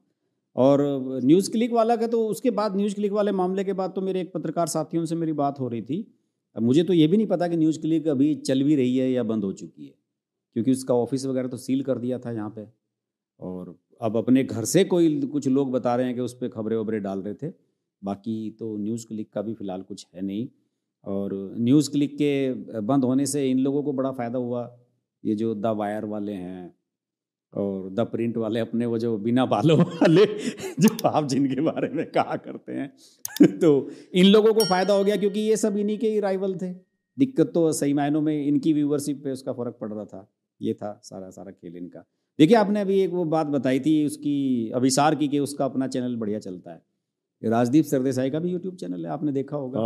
राजदीप सरदेसाई के बड़े मुश्किल से 1 लाख सब्सक्राइबर हुए हैं। 5 मिनट की वीडियो डालता है उसके ऊपर, वो 5 मिनट की वीडियो डालता है। और मुझे ये समझ में नहीं आया कि अरुण पुरी ने इस तरह की परमिशन कैसे दी है, क्योंकि आज तक में काम करने वाले मेरे कई साथी हैं, उन्होंने किसी ने भी यूट्यूब चैनल बनाने की अपनी इस तरह की चेष्टा की, नौकरी से निकाल दिया गया कि आप अपना कुछ नहीं कर सकते हैं। राजदीप सरदेसाई पता नहीं कैसे उसने अरुण पुरी पे क्या जादू किया हुआ है कि वो प्राइम टाइम शो भी करता है 9 बजे वाला, और अपना यूट्यूब भी चलाता है। लेकिन राजदीप सरदेसाई की वजह से इंडिया टीवी, इंडिया टुडे को कितनी व्यूवरशिप मिल रही है, इसका प्रमाण उनका चैनल है।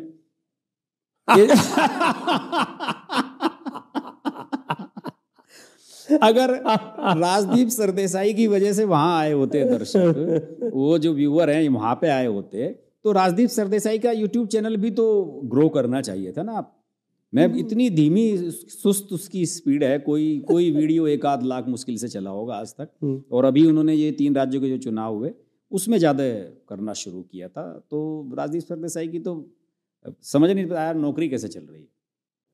अच्छा, एक वो एनडीटीवी की स्टार हुआ करती थी, आजकल उनको पनौती कहते हैं, और उन्होंने भी यूट्यूब चैनल चालू किया था, तो वो आजकल कहाँ है?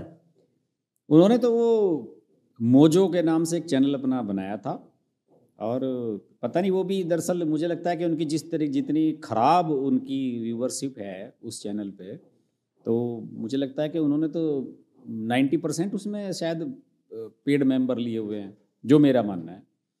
अब आप बताइए ना कि आपने कोई वीडियो डाला है और आपके 1 मिलियन प्लस सब्सक्राइबर हैं और आपको 5,000-7,000 ये व्यू आते हैं, बाकी वो एनडीटीवी में जुड़ी रही, निश्चित रूप से बड़ा नाम है और सेटअप बढ़िया है, टीम बढ़िया बनाई हुई है। सबसे पहले डिच उन्होंने ही किया था एनडीटीवी को। एनडीटीवी में शुरुआत ही ये जो है, ये जिसे कहते हैं ना कि ब्रेन चाइल्ड जो होता है, ये डॉक्टर प्रणव राय और बरखा दत्त का ही था। तो इंग्लिश वाले थे ये लोग, तो रवीश कुमार दे तो हिंदी वगैरह तो बहुत बाद में आया है रवीश कुमार तो इन दोनों ने मिलकर ये शुरू किया था एनडीटीवी। और मेरे ख्याल में जो कारगिल वार थी उसके समय बरखा दत्त स्टार बनी थी, ये वहाँ गई थी कवरेज पे। वो फिल्म भी बनी थी जिसमें प्रीति जिंटा प्ले किया था, वो ऋतिक रोशन वाली लक्ष्य। उसमें वो कैरेक्टर बताया जाता है कि वो बरखा दत्त पे ही डिजाइन किया गया था सारा कुछ उसका जो था। लेकिन जिनका यूट्यूब चैनल है, मैं आपको बताऊं कि जितने भी हम लोगों ने इन सारे पंचमक्कारों के बारे में बात की, उस सबसे जो कमज़ोर कंटेंट मुझे लगता है वो उन्हीं का ही लगता है। एक आध शो जो आजकल वो करने लगी हैं कि जैसे वो सी वोटर वाले यशवंत देशमुख हैं, उन्हें बुला लाती हैं। अब चूँकि यशवंत देशमुख अपने आप में जाना माना नाम है और सी वोटर के एनालिसिस और हर जगह आते रहते हैं, तो उन्हें देखने के लिए कुछ लोग उनके वीडियोस पे आ जाते हैं, वरना तो योगेंद्र यादव इनके इंटरव्यू लेना इसी तरह का वो करती हैं, कोई खास है नहीं उसकी। हाँ, उन्होंने कोविड के समय में काफ़ी कुछ काम किया उस पर, और जिस तरह की उन्होंने लाशें जलती हुई दिखाई थी। हाँ, तो उस समय वो जो सारा एक होता है ना, वो जो इकोसिस्टम लेफ्ट लिबरल वाला ये सब काम करता है। जिसने उसकी फिल्मिंग की थी वो अफगानिस्तान में मारा गया। हाँ, अफगानिस्तान में मारा गया। तो वो सब लोग उनके साथ जुड़ गए थे उस समय। तो उसी समय जो है उनका चैनल मेरे ख्याल में मोनिटाइज भी हुआ था, वरना एक समय तो मुझे लग रहा था कि पता नहीं मोनिटाइज होने लायक उनके व्यू आ रहे हैं कि नहीं, इतनी बुरी हालत में था शुरू में तो। लेकिन अब इन लोगों का आप देखिए ना, मैं आपको बताऊं कि इन लोगों की जो जड़ें हैं नेशनल मीडिया में इतनी गहरी हैं संजय जी, इन्हें अगर आप जैसे वो होता है ना, कोई बड़ा दरख्त जब गिरता है तो उसकी जब जड़ें खोदने जाते हैं तो पता लगा वो मकान की नींव में भी घुसी हुई है और सड़क के पार तक पहुंची हुई है। तो इस तरह तक इनकी नींवें इतनी गहरी हैं, और लुटियंस इलाके में इनकी उठ बैठ जिन लोगों के बीच में है, ये महुआ मित्रा जैसे लोग इन्हीं का तो शिकार हुए हैं। जैसे फर्स्ट टाइमर एमपी आते हैं दिल्ली में और उन लोगों को ये घेर लेते हैं, पार्टीज़ और क्लब ये सब, वहाँ पे यारी दोस्ती, उठना बैठना, और फिर वहीं पे इनको ऑफ़र कर दी जाती हैं कि आप इनका ये काम करा दो, आप इनके तरफ से ये क्वेश्चन पूछ दो। संपर्क ऐसे ही कराते हैं। बरखा दत्त का तो जो परसेप्शन है दिल्ली के मीडिया में वो यही है कि इन्होंने लाइजनिंग की खूब अपने समय में, और इन्होंने तो लाइजनिंग वहाँ तक की कि सरकार में किसको मिनिस्ट्री कौन सी मिलेगी, राडिया टेप्स वाला मामला। हालांकि आज तक राडिया टेप्स को ये नकारती ही हैं, और लोग कहते भी हैं कि राडिया टेप्स वाला मामला वो साबित नहीं होता या कुछ भी ऐसी चीज़ें हैं उसमें। लेकिन कहीं ना कहीं बिना आग के तो धुआं होता नहीं है, सारी चीज़ें हैं इनकी।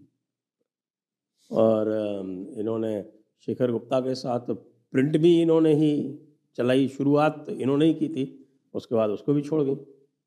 ये मुझे इसका कुछ कंफर्म नहीं है कि ये जुड़ी थी कि नहीं उनके साथ, लेकिन बिल्कुल तो प्रिंट एडवर्टाइज ही किया था शुरू में। नहीं, इसका मुझे कोई आइडिया नहीं है, लेकिन द प्रिंट में तो पैसा टाटा ने लगाया था, उसी के बाद इन्होंने इतना बड़ा सेटअप लगाया। और देखिए द प्रिंट में इतना बड़ा सेटअप लगा हुआ है, लेकिन उनका दफ्तर जो है वो इंडियन एक्सप्रेस की बिल्डिंग में चलता है दिल्ली में। ये जो पंचमक्कार ये सारे वामपंथी हैं जितने भी, इन्होंने दिल्ली में 70s तक इतनी प्राइम लोकेशंस पर अपनी ऑफिसेज और अपनी बिल्डिंगें बनाई हुई हैं कि अगर ये उनका किराया भी खाते रहें तो उनकी कई पुश्तें खाती रहेंगी बैठे हुए। बहादुर शाह जफर मार्ग पे आप जाइए, ITO से जब चलते हैं मंडी हाउस की तरफ, तो उधर टाइम्स ऑफ इंडिया की बिल्डिंग के बराबर में इंडियन एक्सप्रेस बिल्डिंग है, उसमें संध्या टाइम्स का ऑफिस है, नवभारत टाइम्स का ऑफिस पहले उसी में हुआ करता था, द प्रिंट का ऑफिस उसी में ही है, और भी पता नहीं कितने तमाम छोटे बड़े अखबारों के दफ्तर उसमें खुले हुए हैं। तो इन लोगों ने तो बड़ा एक तरफा राज किया है मीडिया इंडस्ट्री पे। अब इन लोगों को दिक्कत इस बात की है कि 2014 के बाद से ये सब चीज़ें हो नहीं पा रही हैं, जिस चीज़ की इन्हें आदत पड़ गई थी, तो इधर उधर हाथ पैर मार रहे हैं। हाँ, मुझे लगता है कि अखबार के माध्यम से तो इनकम में शायद फ़र्क उतना ना पड़ा हो, लेकिन जो पावर ये एक्सरसाइज करते थे वो जी जी जी बिल्कुल बिल्कुल सही कह रहे हो आप। उसका कोई मतलब इस बात से नहीं था कि आपके अखबार का कोई प्रसार बढ़ेगा या ज़्यादा से ज़्यादा कुछ सरकारी विज्ञापन वगैरह मिल जाते हैं, इससे ज़्यादा तो कोई संभव नहीं है। अब सरकारी विज्ञापनों के आपको पता है रेट क्या होते हैं, बहुत कम रेट होते हैं, उससे तो उतने का कागज़ लग जाता है उसमें। बड़े बड़े गजट छपते हैं 20-20 पेज के, पैसा बहुत कम मिलता है उसमें, लेकिन इनकी बढ़िया दखलंदाजी थी। और NDTV ने आप समझिए कि सत्ता के साथ दोस्ती करके, जो मैंने देखा, इवेंट बहुत बड़े बड़े कराए और कई NGOs अपने सपोर्टिंग बनाए हुए थे। एक तरह से ये लोग सत्ता के दलाल बन गए थे। बिल्कुल बिल्कुल। और जिस तरीके से ये बड़े बड़े इवेंट कराते थे, इनके इवेंट में अमिताभ बच्चन सारा दिन बैठे हुए हैं आके, और बड़े बड़े सेलिब्रिटीज़ को ये सारा दिन बुलाते थे। और कुछ NDTV वालों ने तो कुछ इस तरह के, मैं नाम अभी मुझे ध्यान नहीं आ रहा, कि कुछ NGOs भी बनाए हुए हैं सपोर्टिंग। तो ऐसा तो है नहीं कि राधिका राय और प्रणव राय बिल्कुल सड़क पे आ गए हैं। फंडिंग के लिए ये बना हुआ है ना कि हाँ। IPSMF वाला, हाँ, independent and public spirited media हाँ, फाउंडेशन। हाँ। ये इसमें किसका अजीम प्रेम जी का, ओमिडियार का, हाँ, वो उसमें पैसे डालते रहते हैं। सोरोस के उनका पैसा लगा हुआ। ये लोग किसको किसको फंड करते हैं देखिए, ये लोग वायर को फंड करते हैं, स्क्रॉल को करते हैं, न्यूज़ लॉन्ड्री टाइप को करते हैं, और आपके क्या है वो न्यूज़ मिनट, दानिया राजेंद्रन वाला, इन सब ने, तो ये सब उसी इकोसिस्टम के हैं। हाँ, लेकिन आपने इन्हें नाम बढ़िया दिए हैं, द लायर, न्यूज लॉन्डी। ये सही बता रहा हूँ, बड़ा प्रचलित हो गया है दिल्ली में। लोग, हमारे पत्रकार साथी हैं, वो बात करने लगे हैं।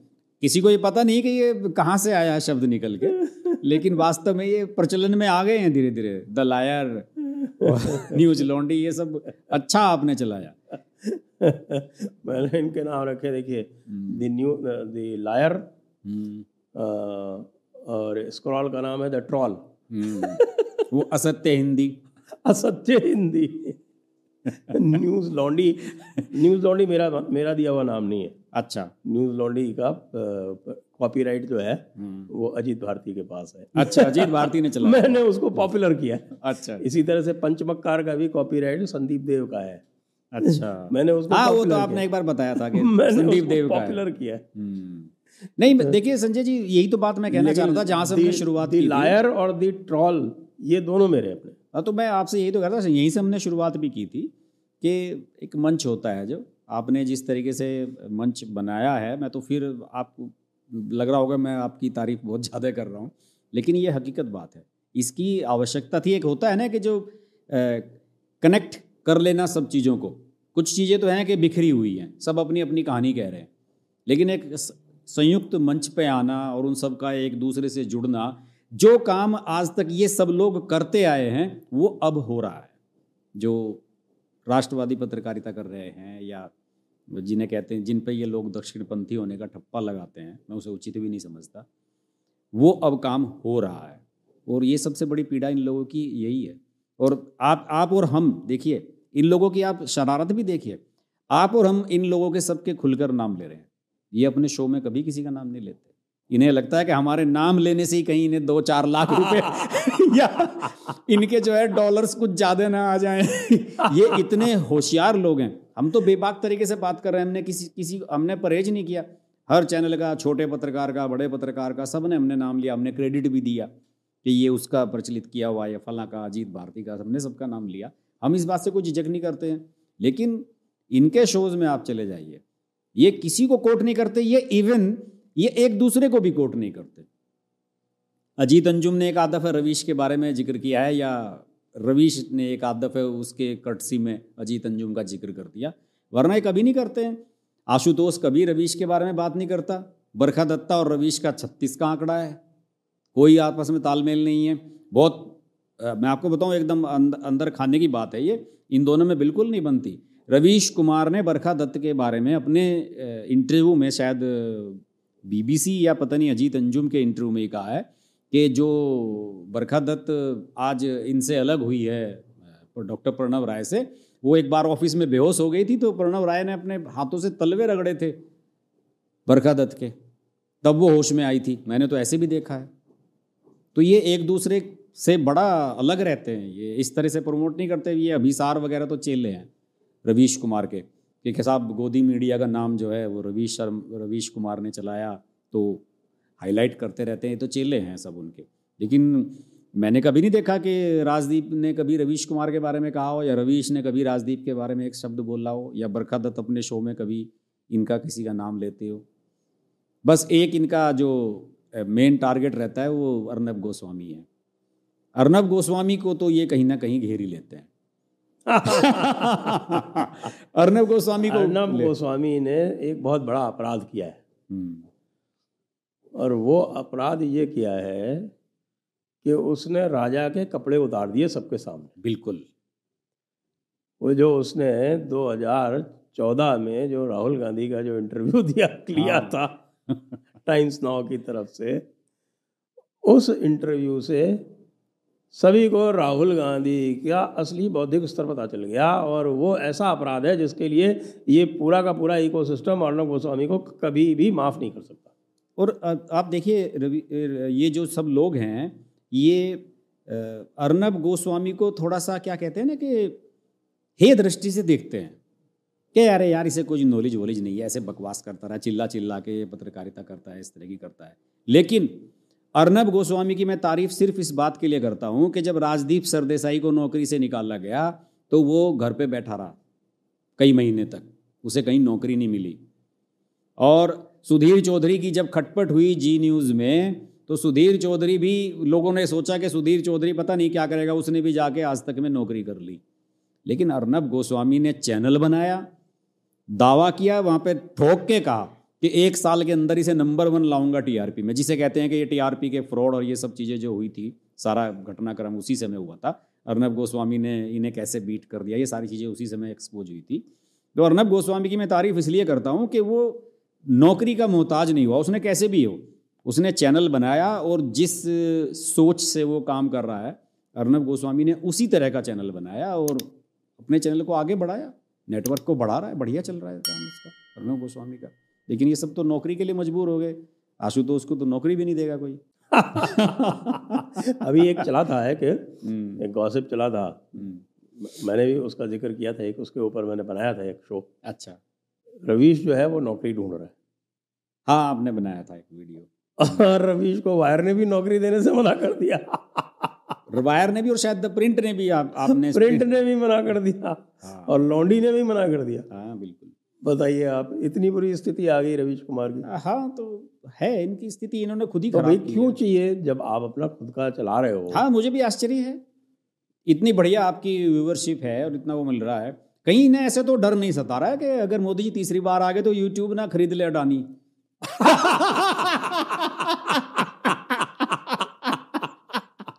ये तो आज की हेडलाइन हो सकती है। हेडलाइन हो सकती है। मतलब यूट्यूब ना खरीद ले अडानी। तो इन्हें ये इस बात का डर हो कि हो सकता है कि कल यूट्यूब ये कहे कि हम जो अपना इंडिया का जो अपना ऑपरेशंस है उसको हम उसकी बिड लगाते हैं। और पता लगा वहाँ अडानी ने उसको भी खरीद लिया, तो हो सकता है कि इन्हें इसकी भी चिंता रहती हो कि यार फिर क्या करेंगे अगर यूट्यूब भी बंद हो गया।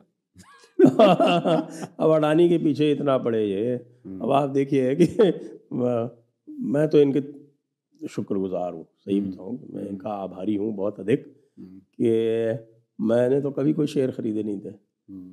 जिंदगी में कोई शेयर नहीं खरीदा, एक अच्छा, भी सिंगल अच्छा, शेयर नहीं खरीदा। अच्छा, अब इन्होंने जब अडानी का शेयर जो था वो अचानक इन्होंने उसको हिंडनबर्ग वाला करके वो सब नाटक वाटक किया और वो एकदम से कोलैप्स किया, तब किसी ने मुझको कहा कि भाई बहुत अच्छा मौका है, ले लो। तो अब आप ये देखिए कि मेरे पास डीमैट अकाउंट नहीं था। अच्छा। तो वो डीमैट अकाउंट बनाने में वो उसको करने में मुझे थोड़ा सा समय लग गया, 4-6 दिन। तो वो जो लोएस्ट पे गया था 395 पे, तो 395 पे नहीं ले पाया उसको। मैंने उसको अडानी पोर्ट्स के शेयर लिए और मैंने उसको फाइनली जब मैंने उसको डीमैट अकाउंट मेरा बन गया, वो हो गया सब पूरा सब उसका, तब मैंने उसको लिया 566 पे। अच्छा, जब वो दोबारा चढ़ने लगा तो तब वो 566 पहुंच गया था वापस। अच्छा अच्छा। 395 पे नहीं ले पाया मैं, क्योंकि मेरे पास डीमैट अकाउंट नहीं था, मैं कभी शेयर खरीदे नहीं था, तो डीमैट अकाउंट बनाया ही नहीं था। और इनको मैं धन्यवाद देता रहता हूँ। वो 566 जो है वो 1100 के पहुंचने वाला है। डबल होने वाला डबल होने वाला।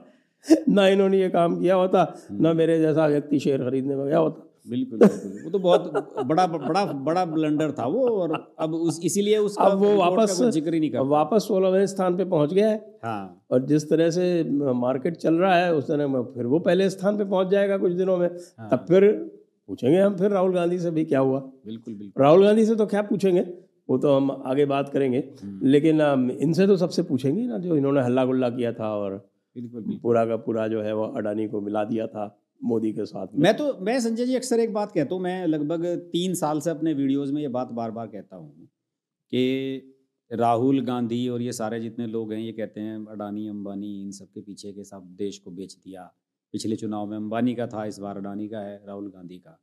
तो मैं तो ये भी कहता हूँ कि अपने घोषणा पत्र में लिख देना चाहिए कि अगर हमारी सरकार बनी तो अंबानी और अडानी की दुकान बंद करा देंगे हम। हिम्मत है तो कांग्रेस के घोषणा पत्र में लिख दें। राजस्थान और छत्तीसगढ़ में नहीं करा पाए, देश में क्या कराएंगे? नहीं लिखे ना उस बात ये को। तो मुझे लगता है सिर्फ ब्लैकमेल करने के लिए। अगर इन्हें लगता है कि इन सब चीज़ों से जनता प्रभावित होती है या उसकी मानसिकता बदलती है पूंजीपतियों के खिलाफ। अब आप बताइए, कभी एक समय टाटा बिरला हुआ करते थे, सारी चीज़ें टाटा बिरला के पास में थी। वो बिरला जी हमेशा राज्यसभा में गए, हिंदुस्तान टाइम्स अखबार जो है वो कांग्रेस का गुणगान करता था। बल्कि मेरा मानना है कि मुखपत्र था, मैं जिन दिनों की बात बता रहा हूँ ना, जिन दिनों हमारी चिट्ठियाँ नहीं छपती थी इसमें, ये हिंदुस्तान और हिंदुस्तान टाइम्स पूरा ग्रुप ये कांग्रेस का मुखपत्र था। इंदिरा गांधी जो कहती थी वही हेडलाइन होती थी अखबार की, आज प्राइम मिनिस्टर ने ये कहा, आज प्राइम मिनिस्टर ने ये कहा। और बिरला साहब जो स्वर्गवासी हो गए वो भी, और उनकी बेटी शोभना भरतिया भी है, तो राज्यसभा में लगातार बने रहे, लंबे समय तक राज्यसभा में रहे। तो मीडिया का और इनका ये तो लोग सब लोगों को ऐसे ही बदनाम कर रहे हैं, इनका तो पुराना नाता रहा है और ये चोली दामन का साथ है और ये हमेशा रहेगा। आप देखें ना, क्या अमेरिका में नहीं है जितने भी हैं कि CNN उसे सपोर्ट करता है और फॉक्स उसको सपोर्ट करता है, दूसरा ग्रुप उसके साथ है। इंग्लैंड में चले जाइए आप, इंग्लैंड में सारा मीडिया ऐसे ही है कि ये रॉयल फैमिली का मुखपत्र है, ये फला का है, ये कंजर्वेटिव का है, ये उनका है, सब जगह है। ये कहाँ नहीं है?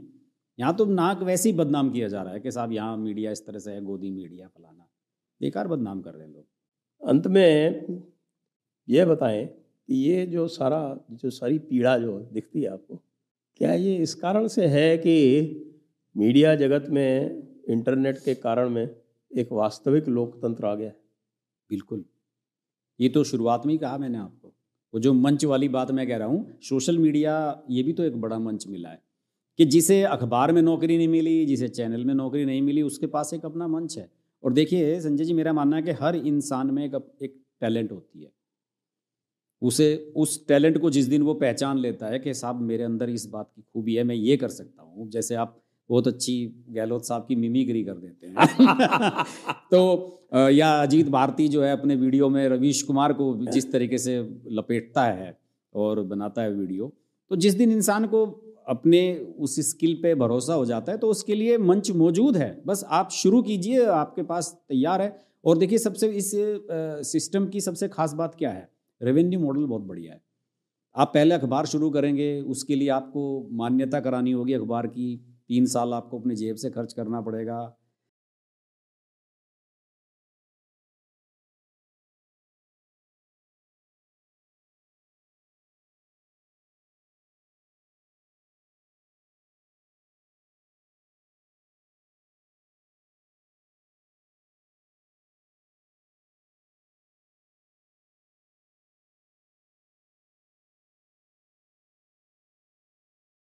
कौन कहता है कि आसमान में सुराख नहीं हो सकता। तो वो सब चीज़ें हैं, वो मंच आया है और सब। अब देखिए हकीकत बात, आप ये देखिए, ये सब लोग जिन्होंने कभी एक छत्र राज किया वामपंथियों ने, आज ये सब इसी मंच पे आ गए हैं, अपना मंच छोड़ के इधर भाग रहे हैं। इन्हें लग रहा है कि वहाँ पे अच्छा खासा पैसा भी है, फॉलोअरशिप है, और आपकी एक व्यक्तिगत फॉलोअरशिप है।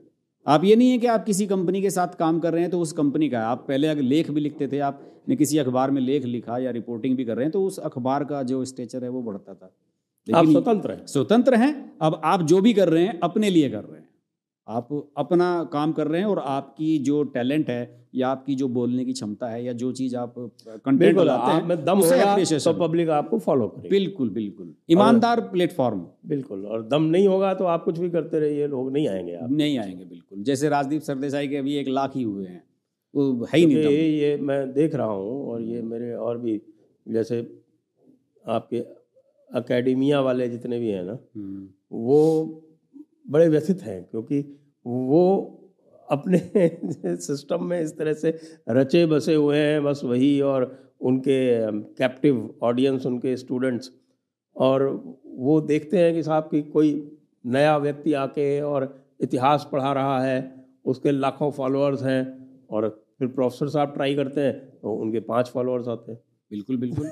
हाँ, और ये अभी एक प्रोफेसर ने बड़ा तमाशा किया दिल्ली यूनिवर्सिटी के, कि साहब मैं सत्यहिंदी.com पे जाता हूँ, और वामपंथी है नंबर 1 का, समाजवादी पार्टी का प्रवक्ता बन चुका था वहाँ पे, और अखिलेश यादव उसकी शादी में भी गए थे।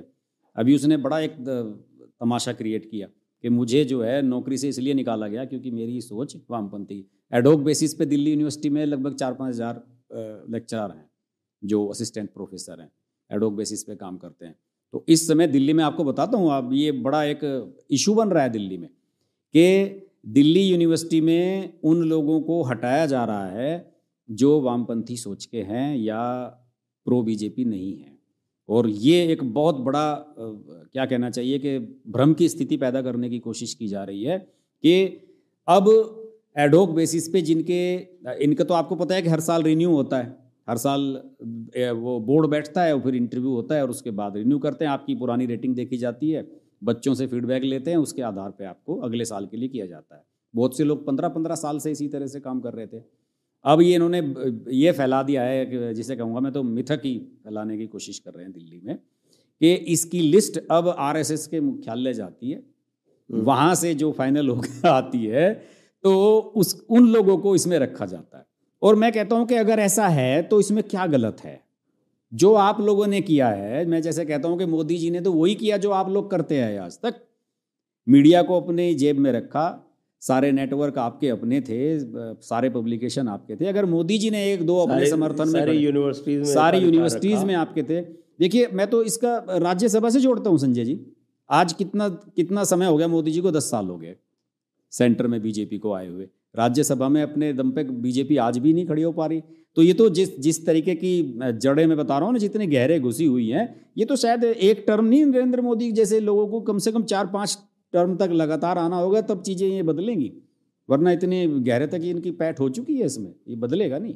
तो अब ये इशू बनाया जा रहा है कि साहब भर्तियाँ जो है आरएसएस के मुख्यालय से हो रही हैं।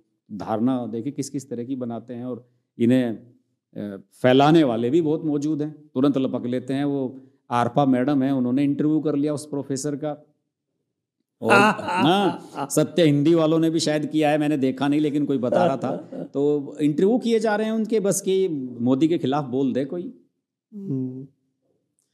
आइए फिर अब इस चर्चा को हम यहीं पर विराम देते हैं, और सभी दर्शकों का बहुत बहुत धन्यवाद, आपका बहुत बहुत धन्यवाद हर्ष जी। जय हिंद, जय भारत, वंदे मातरम। धन्यवाद।